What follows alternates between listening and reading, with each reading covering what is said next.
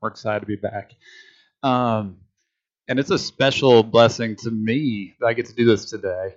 My wife reminded me of this. This is the first time that my kids have heard me preach. And so to be able to look out and see them is really, really cool. As we get started, I need to make amends for something I did last time I stood up here. So last time I stood up here, I shared some pictures of the kids, and then I shared a picture of my wife, which I thought was timely and explained why she wasn't with us last time we were here. She had a patch on her eye and kind of looked like a pirate. And so I thought it was funny. Not everyone thought it was funny. So I have a picture to share with you to help make amends. So this is, if the picture comes up, this is my wife and our kids, Samuel and Natalie, last weekend on Mother's Day. So now that that's out of the way, now that I've made amends, let's dive in, okay? We're going to be in Matthew chapter 6 today. Matthew chapter 6. And our passage this morning is in the middle of the Sermon on the Mount. Jesus directs the Sermon on the Mount primarily to his disciples, but the crowd there also hears what's going on. And the ethics that he's going to teach, again, are for Christ's followers, but the crowd there gets to learn what genuine discipleship looks like. And they get to kind of see the possibility of following Jesus. They get to see the cost. They get to see what it means to follow Jesus. Okay? Sermon on the Mount is a call for the church to live according to the values of the kingdom. And as citizens of the kingdom, Christ's disciples live under the rule of God, not the rule of society, not the rule of the world, but under God. And scholars consider the Sermon on the Mount to be a model for a contrast community in today's world. So that community Christ is building, that community in the church, is made to stand out, to shine bright in a dark world around it. Drawing from the Beatitudes in the Sermon on the Mount, this community, this church that he's building, participates in restoring the broken world to its natural order, is dependent on God and aware of its spiritual poverty without Christ, pursues righteousness as God's way of setting all things right, and endures suffering for the sake of what is right. The Sermon on the Mount provides teachings that help us live according to Jesus' commands. And it's the clearest picture we get of what Christian ethics or just living day to day as a Christian looks like. He urges his believers to be the salt and the light. He urges them to forgive and reconcile quickly. And he urges them to pray unselfishly for the kingdom. The Sermon on the Mount calls us not just to believing in Christ, but to radical discipleship. He instructs his disciples, be perfect, therefore, just as your heavenly Father is perfect. And his teaching cannot simply be converted into a set of rules and regulations. So that is, he does not ask us to be totally committed to rules and laws and things like that, but rather he wants us to be totally committed to him. As we get started, I want to make a few things clear. I think they're probably clear, but I want to touch on them nonetheless. The first disclaimer I have is that I am not a doctor. Okay? That shouldn't surprise anybody. You've known me a long time. Over-anxiety is a very real thing. Okay? And if you have issues like that, or if you're on medication for that, there's nothing wrong with that. But the worry that we're going to talk about today is the kind of anxiety that is the opposite of faith. Okay? It's what robs our faith and turns our attention away from God and onto the world around us. The second disclaimer is this passage is not an excuse not to work. There have been some people in history who have seen this passage and think, you know what? I don't have to plan. I don't have to work. I don't have to save. I don't have to do anything because God will provide. God is good and God will provide. But you know what? We have to work hard today in the right ways and then leave tomorrow and it stresses to God. All right, so let's go to Matthew chapter 6, and we're going to pick it up in verse 25. One of the things that I really like about this passage, and I think is amazing, is that I don't have to add a whole lot to it. Jesus' words are as clear and easy to understand and totally applicable today, 2,000 years later, as they were for the disciples and for the hearers on that mountain 2,000 years ago. All right, 25. Therefore I tell you, don't worry about your life. That's our command. That's what he's telling us right there. And that's what we're going to spend the rest of our morning talking about, okay? Do not worry. Jesus isn't calling us not to think about what's going on around us, or not to plan, or not to work, but rather he's telling us don't be anxious. Don't stress about it. Don't worry about it.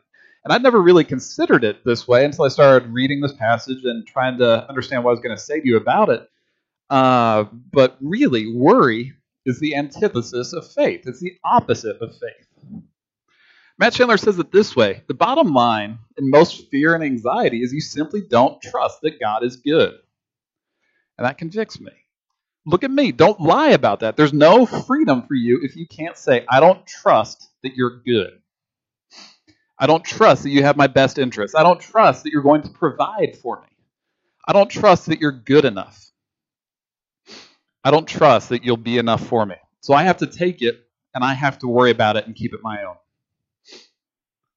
Let's go back and let's read 25 again and keep going. Do not worry about your life, what you will eat or what you will drink, or about your body, what you will wear. Isn't life more than food and the body more than clothing? Ultimately, life is far, far more important than these just kind of casual, mundane things around us, despite what Instagram may say about fancy food or fancy clothes or anything like that. Life is so much more than that. Okay? 26, consider the birds of the sky. They don't sow or reap or gather into barns, yet your heavenly Father feeds them. Aren't you worth more than them? If God cares for the animals that he created, which he does, will he not also care for us? The birds have to find their food, but it's God who provides it for them. And it's the same for us. Just like the birds, God provides for us, but we have to go out and work for it. We have to go out and harvest it. We have to do our part, but God will provide. 27, verse 27. Can any of you add one moment to his lifespan by worrying?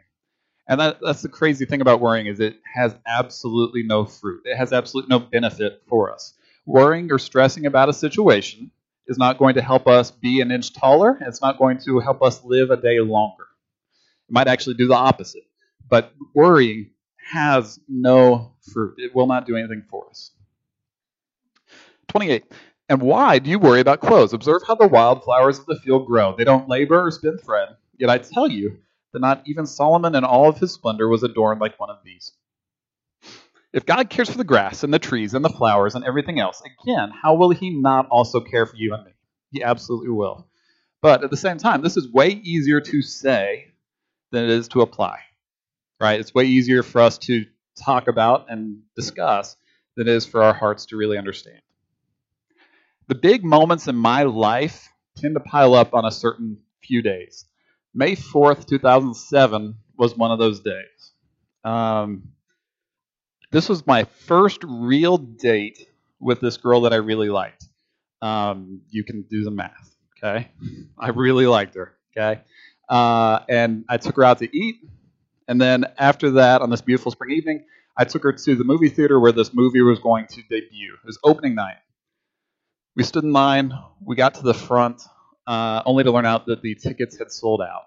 And so dejected, we turn around and start walking back to the car. And I say, you know what? Maybe these tickets will work. These ones that I bought earlier today. Because, I was that smooth.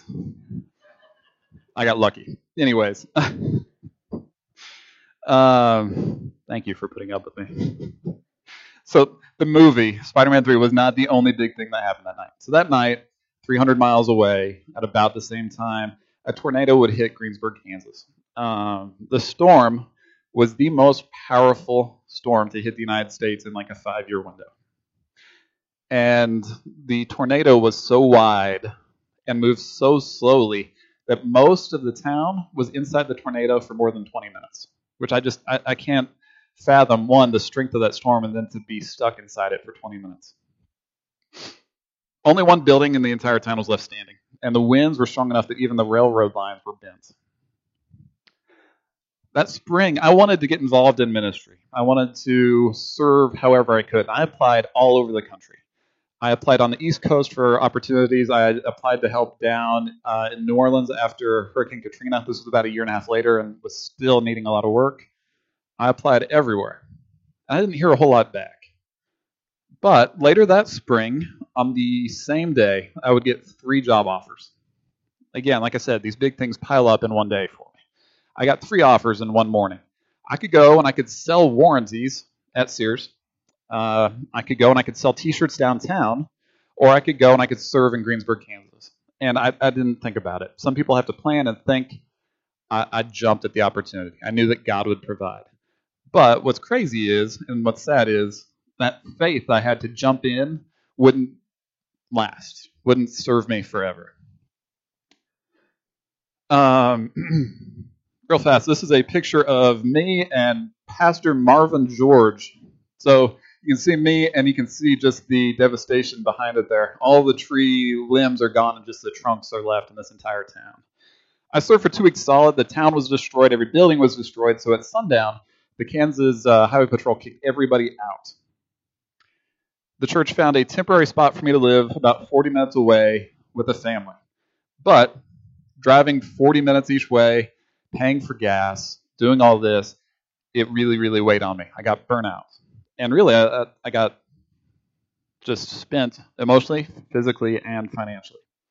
And so I remember one Saturday morning pulling off the road in Pratt, Kansas, pulling into a parking space on Main Street, and just breaking down. I was broken. I was alone. I was broke, and I had no idea what God's plan for my life was. I really didn't. I came down to Greensburg to serve, and I really didn't even have a permanent roof over my head. The next morning, I went to church in Greensburg under a big tent in the city park because, again, everything was destroyed. I spent the entire time praying and just asking God, what's next? So after the service, I spoke to the pastor and told him what was on my heart. And Pastor Marvin pulled out an envelope out of his pocket, and he handed me the envelope. The envelope had $500 in it, and someone not 5 minutes earlier had given it to him and said, God will know where this is supposed to go. And I thought that was incredibly powerful. It helped remind me that God is in control of all things, good times and bad. This was obviously a good moment, but good times and bad, God is in complete control. And it would just be a couple days later where the Kansas-Nebraska Convention of Southern Baptists would help support me too, so I could stay and I could serve all summer. We have to remember how God has moved both in our lives and in the lives of the saints. God is faithful now, and God has been faithful in the past, so we have to know that he will be faithful in the future. An old hymn written by Philip Doddridge has the lines, O God of Bethel, by whose hand thy people still are fed, who through this weary pilgrimage hast all our fathers led. He's led us through the past. He's going to lead us in the future. I know you have your own examples of God's grace and God's love and God's providence and God's provision in your own life, but I got to share one more of mine, okay? I remember the joy and the excitement when I found out that Gayla was pregnant with our first kid, Samuel. I got to say, 9 months is way too long to wait for a baby to grow, okay? If you need to get formula, you need to get diapers, you need to get a high chair, you need to get a car seat, you need to do all that, you can do it all in a month. That leaves 8 months to stress out and worry, okay? At that time, I worked at a wonderful church. Again, you can kind of do the math on that one. You may know them. I worked part-time also at a computer company, and I really needed something to replace that part-time work at the computer company, okay? I prayed and laid in bed stressing every night for 9 months. Give me an opportunity, okay? I need better income. I need better health insurance. I need something, okay? And I applied for hundreds of jobs, had dozens of interviews, and no job offer came. God seemed distant. He didn't seem to hear me. He didn't seem to care. And I'll say the nurse who called and recommended that we get a sonogram at a cost of an extra like $2,500 didn't help things either. Made me stress about my son's health. Made me stress about finances even more. But I can say that I am so thankful that my son is happy and healthy and everything. And it's incredible to see how God has moved in my life. But I tell you all these things because, again, thinking of big moments in my life, one morning in January, when my wife was more than 9 months pregnant, we went to the doctor's office. And the doctor told us, you know what, we can't wait on Samuel to come out anymore. We got to go in after him. So he was, they were going to induce, and I found out I'm going to meet my son for the first time not 24 hours later. And that was huge. That was incredible to know 24 hours later I'd get to hold my son in my arms. I called my folks. I ordered pizza. We were going to celebrate one more big time before the baby came. I carried the pizza in, and before I could even dive into the pizza, my phone rang. The school district called, and they said, you know what? We're not going to give you the job that you interviewed for. We're going to give you a better one. I'm like, oh, okay. I'll take it. God is good. God is good. I tell you these things because I'm not the hero of these stories, and I know that you have these stories in your own life too. God is the hero. And he moves in my life not because of who I am or anything that I earn, but it's because of his grace and his love. And just like we see in verse 32, he knows our every need, and God is going to provide for them. We want to do something on our own. Really, we want to do everything on our own. That's kind of what our culture teaches us, especially as men, is that we have to do things on our own to be powerful. But God puts moments in our life, like me in Greensburg or me with my son, to teach us to wait on him, to wait on his provision, to wait on his time, to teach us that he is in control. He's more than enough. But do we live like he's more than enough? I got to say that again. Do we live like he's more than enough? Do our lives reflect that? Do our words or how we spend our money reflect that? I mentioned earlier that the Sermon on the Mount serves as a model for a community that shines in contrast to the world around it. Does your life look any different than your neighbor's who doesn't go to church? Or do you guys think the exact same, talk the exact same, and hope the exact same? I hope not. If our hope and we have total faith in Jesus providing, that ought to shape everything that we do. And we ought to let Christ control everything that we do. Let's go back to our passage. We're going to pick it back up in 30. All right, 30. If that's how God clothes the grass of the field, which is here today and thrown into the furnace tomorrow, won't he do much more for you? You of little faith.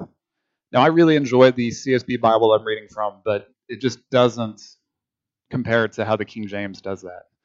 King James says, "O ye of little faith." So don't worry, saying, "What will we eat, or what will we drink, or what will we wear?" For the Gentiles eagerly seek all these things, and your heavenly Father knows that you need them. Real fast, if we worry, we are no better than the world around us who does not know God, who doesn't have access to God, who doesn't trust in our Heavenly Father. If we doubt, despite everything that we've seen in our own lives, or despite the access we have to Jesus, we're no better than the world around us. Is God enough? And how much God do we want? Do we want more than enough, or do we want just enough to save us? Which really isn't enough at all. I love what Martin Lloyd-Jones said about this passage. He wrote that this is what it all amounts to. The real cause of the trouble is your failure to draw obvious deductions from the birds and the flowers. But coupled with that, there is an obvious lack of faith. O ye of little faith. That is the ultimate cause of the trouble. He continues, our Lord is speaking here about Christian people who have only saving faith and who tend to stop at that. Those are the people about whom he is concerned. And his desire is that they should be led, as a result of listening to him, to a larger and deeper faith. Many of us, and for that matter, a lot of the world around us, believes in a Jesus Christ. But we don't just believe in him, we believe him. There's a difference there. Further, if we believe him for the salvation of our souls and all the big things, how will he also not provide for us for our daily needs, the seemingly small things? If he's faithful to us in the big moments, he's going to be faithful to us in the small ones as well. He provides daily. We have this tendency to think that our Christian life is just, a series of maybe one or two big moments. I walk an aisle, I get baptized, I make a profession. But then what do I do with the rest of my life?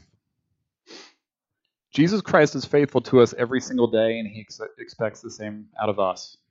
He expects us to live totally surrendered to him every single day as well. Every moment, every thought, every dollar, every word ultimately is his. Christian, listen to me. We have to move past this little faith, or having just enough Jesus to get us out of hell. We don't believe some of what he says. We have to believe all and remember all. He is not Lord of some things or Lord of Sundays and Wednesdays. He is Lord of everything. He is Lord of all and in control of all. He is Lord, and he gets the glory and the honor in the good times and the bad. Real fast, let's think about these passages. Hebrews 13:5 tells us, keep your life free from love of money. Be satisfied with what you have, for he himself has said, I will never leave you or abandon you. Romans 5:10, for if while we were enemies we were reconciled to God through the death of his Son, then how much more, having been reconciled, will we be saved by his life? Matthew 11:28, come to me, all of you who are weary and burdened, and I will give you rest. Take up my yoke and learn from me, because I am lowly and humble in heart, and you will find rest for your souls. For my yoke is easy and my burden is light. And lastly, Luke 11. So I say to you, ask and it will be given to you. Seek and you will find. Knock and the door will be opened to you. For everyone who asks receives, and the one who seeks finds. And the one who knocks, the door will be opened. What father among you, if his son asks for a fish, will give him a snake instead of a fish? Or if he asks for an egg, will give him a scorpion? If you then, who are evil, know how to give good gifts to your children, how much more will the Heavenly Father give the Holy Spirit to those who ask him? That last passage is crucial for us getting rid of this worry. God is not some distant being, some distant power who is unfamiliar with our needs or our wants. Jesus Christ was fully human and fully experienced everything that we have been through. He understands what we're going through, and he will provide for that. Further, God is our Heavenly Father. Okay, he knows us intimately. Many of us had really good dads. They may have been flawed, but they were good nonetheless. They worked hard for us. They provided for us. They kept us safe. They gave us food. They did everything they could. But they, at the end of the day, were just as fallen and broken as we are. How much more will our Heavenly Father do than our earthly fathers? We don't believe some of the Bible. We believe all of it. And everything he promises, he's going to deliver. Dr. Lloyd Jones, again, sums it up far, far better than I ever could. He says, this little faith is ultimately due to a failure to apply what we know and claim to believe to the circumstances and details of life. I can put that in a phrase. Do you remember the famous incident in our Lord's earthly life and ministry when he was sleeping in the stern of the ship and the water began to come in? The sea had become boisterous, and the disciples became worried and anxious and said, Master, carest thou not that we perish? His reply to them summarizes perfectly all we've said. Where is your faith? You have it, but where is it? Or if you like, he said, why don't you apply your faith to this? You see, it's not enough to say we have faith. We must apply our faith. We must relate it. We must see that it is where it ought to be at any moment. It's a poor type of Christianity that has this wonderful faith with regards to salvation, and then whimpers and cries when confronted by the daily trials of life. We have to apply our faith. Little faith isn't going to get the job done. We get the context for this passage and the application for it when we look at the verses that come before it and that come after it. So let's back up a few verses. We're going to go to 19 and go 19 through 24. It says, do not store up for yourselves treasures on earth where moth and rust destroy, and where thieves break in and steal. But store up for yourselves treasures in heaven where neither moth nor rust destroys, and where thieves don't break in and steal. For where your treasure is, there your heart will be also. Our big problem with worldliness is that it's always there. It's always confronting us. The problem can present itself in a couple different ways. We can store up these earthly treasures, or we can worry about them. And either way, both those take our eyes, take our affection, take our mind off of Jesus Christ. Craig Blomberg wrote, many perceptive observers have sensed that the greatest danger to Western Christianity is not, as is sometimes alleged, prevailing ideologies such as Marxism, Islam, the New Age movement, or humanism, but rather the all-pervasive materialism of our affluent culture. Blomberg wrote that almost 30 years ago. Okay? So he wrote that in a world that was before cell phones. He wrote that before the internet, before social media, before email, before YouTube, Amazon, and so much more. And yet his words ring even more true today than they did then. And you know what? I sometimes fall into this trap too. I sometimes think that, if I have some extra product, some extra thing, then somehow my spiritual life will be made more healthy, which I know that's outrageous, right? That's crazy to think that, because the people who make all the junk around us don't really care about my spiritual health in the slightest. We recently got an Amazon smart speaker that also had a screen built into it. In theory, it's really, really cool. So you can listen to music, you can read recipes while you cook, you can watch videos, you can call and talk to people, all kinds of other cool stuff. But when it's not showing me pictures of my family, it is showing me news and ads that are curated by Amazon. Amazon doesn't care about me spiritually. They want me more connected so that I can consume more. And you know what? If I am constantly connected, constantly consuming, where is the quiet time? Where is the space in my life for God to work and for me to focus on God? Okay? We have to get rid of this junk. The biggest threat to our faith and to the church in America isn't liberalism or any other kind of ism. The biggest threat is the junk we let into our lives and into our homes that rob us of our joy of Christ. We have forgotten that the things that we enjoy in this world are really God's good gift to us. Christianity doesn't work if Christ isn't king of our heart, king of our entertainment, king of our words, king of our calendar, and king of our checking account. Perhaps that's why we worry so much. Perhaps that's why we never get past little faith. We never have been more connected, and yet somehow we've never worried more than we are now. At least that's what I sense. Okay? We've never had access to more stuff. We've never had access to more whatever, and yet we've never been this worried. Perhaps that's why antidepressant use among young people has gone up 48% in the last 10 years. Our wealth and our identity cannot be in anything other than Jesus Christ. Banks fail, stock markets crash, cars rust, homes fall apart, and you know what? My body ages. The same is true for status or relationships. I did not get to serve at Cornerstone forever. I may not get to be Sam and Natalie's daddy forever. Or, if nothing else, the days where I get to wake up with them in my house are finite. I only get so many days where I get to live in the same house as them. So my identity cannot come from that. Friends may not last. Job opportunities may not last. My identity cannot be in anything else than being a disciple of Jesus Christ. Only He lasts forever. Only He reigns forever. Let's go back to 22. The eye is the lamp of the body. If your eye is healthy, your whole body will be full of light.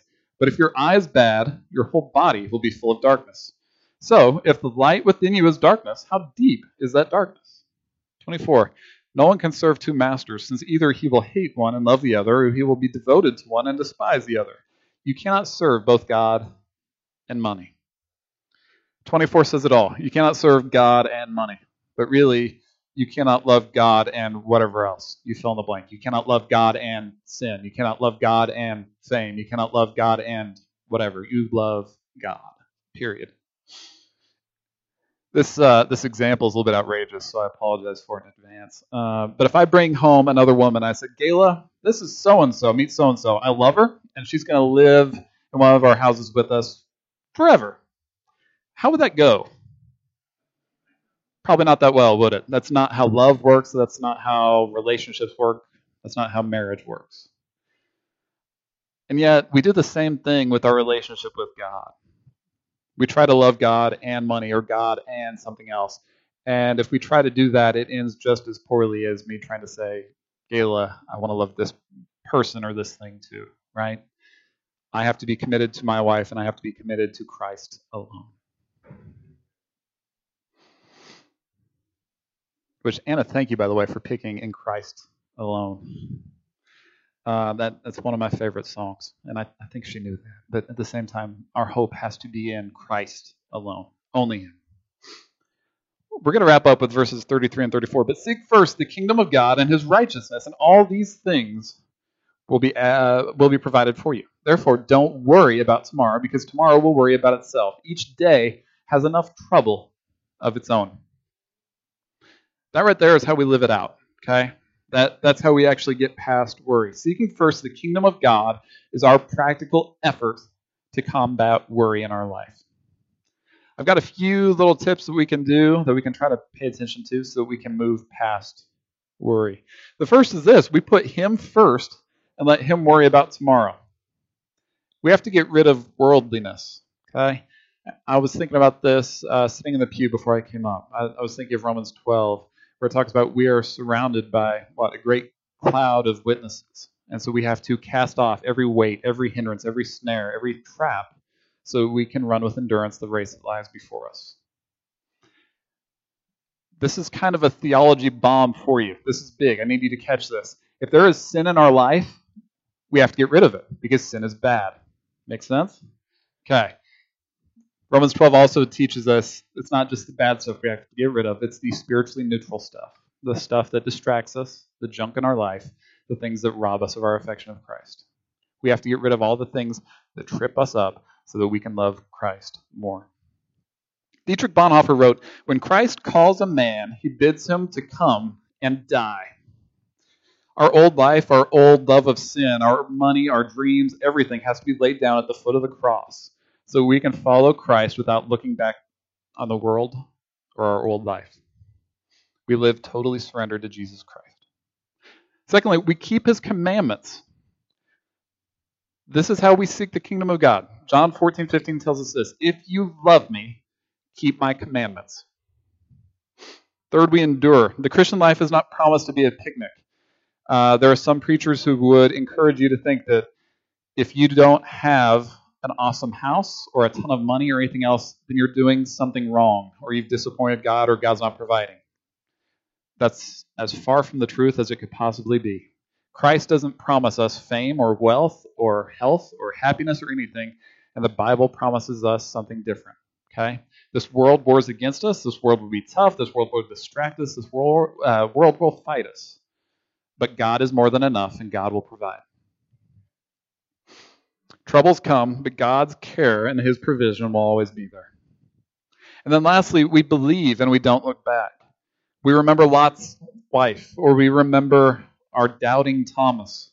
But in Luke 9:62 it says, "But Jesus said to him, 'No one who puts his hand to the plow and looks back is fit for the kingdom of God.'" There should never be a day in our lives when we fail to thank God for the gift of life and food and existence, and then marvel at the wonder of the body that he has given us. These things are entirely his. I didn't do anything to earn them. You didn't do anything to earn them. They are his gift. And if we fail to realize that, we're going to fail in everything else as well. God provides in small ways and big ways. He doesn't want us to fret. He gives us a method for getting things. He insists on being first, and I pray that he is. But I know that that's probably not true for everyone in the room, okay? He needs to be first. We have to rearrange our lives to make him first. Pastor Eugene Peterson passed away in October of last year. He wrote about 100 books in his lifetime, pastored a church for almost 30 years. And for all that work, when he passed away, his son said, really, he had one sermon. Through it all, countless pages of work, countless years of work, he had one sermon. They all came back to the same message, that God loves you. God is on your side. He is coming after you, and he is relentless. I think we see this same message in the Sermon on the Mount. Christ isn't giving us a rule book to follow. He isn't after legalism. He's after our heart. He wants our love, our faith, and everything about us he wants. If you don't know Jesus Christ, but you're tired of worry, tired of anxiety, tired of the empty promises of the world, there is not a better day for you to surrender everything and follow Jesus. Or if you're a Christian, but you're ready to go from being someone of little faith to the deeper end, to a deep faith, this is a great chance to. Here in a moment, we're going to pray, and you have that chance to respond, be it in your pew or up at the front with Gary and me. I just pray that you do whatever God is leading you. Thank you for just the opportunity to be here with you today. We love you. Let's pray. Father, thank you for how you've provided for us in the past, for how you equip us for today, and how you will take care of us tomorrow. Help us to remember that you've blessed us and how you've moved in the life of the church and in our own lives. Help us not just to believe in you, but to fully believe you and your word. Forgive us when our worries and our stress overtake us and we lose sight of you. Show us our sin. Show us where we are living for the world and not for you, and help us to radically trust you and radically reorientate our lives so that we might follow you in everything. Follow you with our life, our time, our money, our words, and our dreams. The answer to everything is never better budgeting or better reading or reading a book or buying a product to be more positive. The answer is to surrender everything to you. Help us do that. Thank you for making a way. It's in your beautiful name I pray.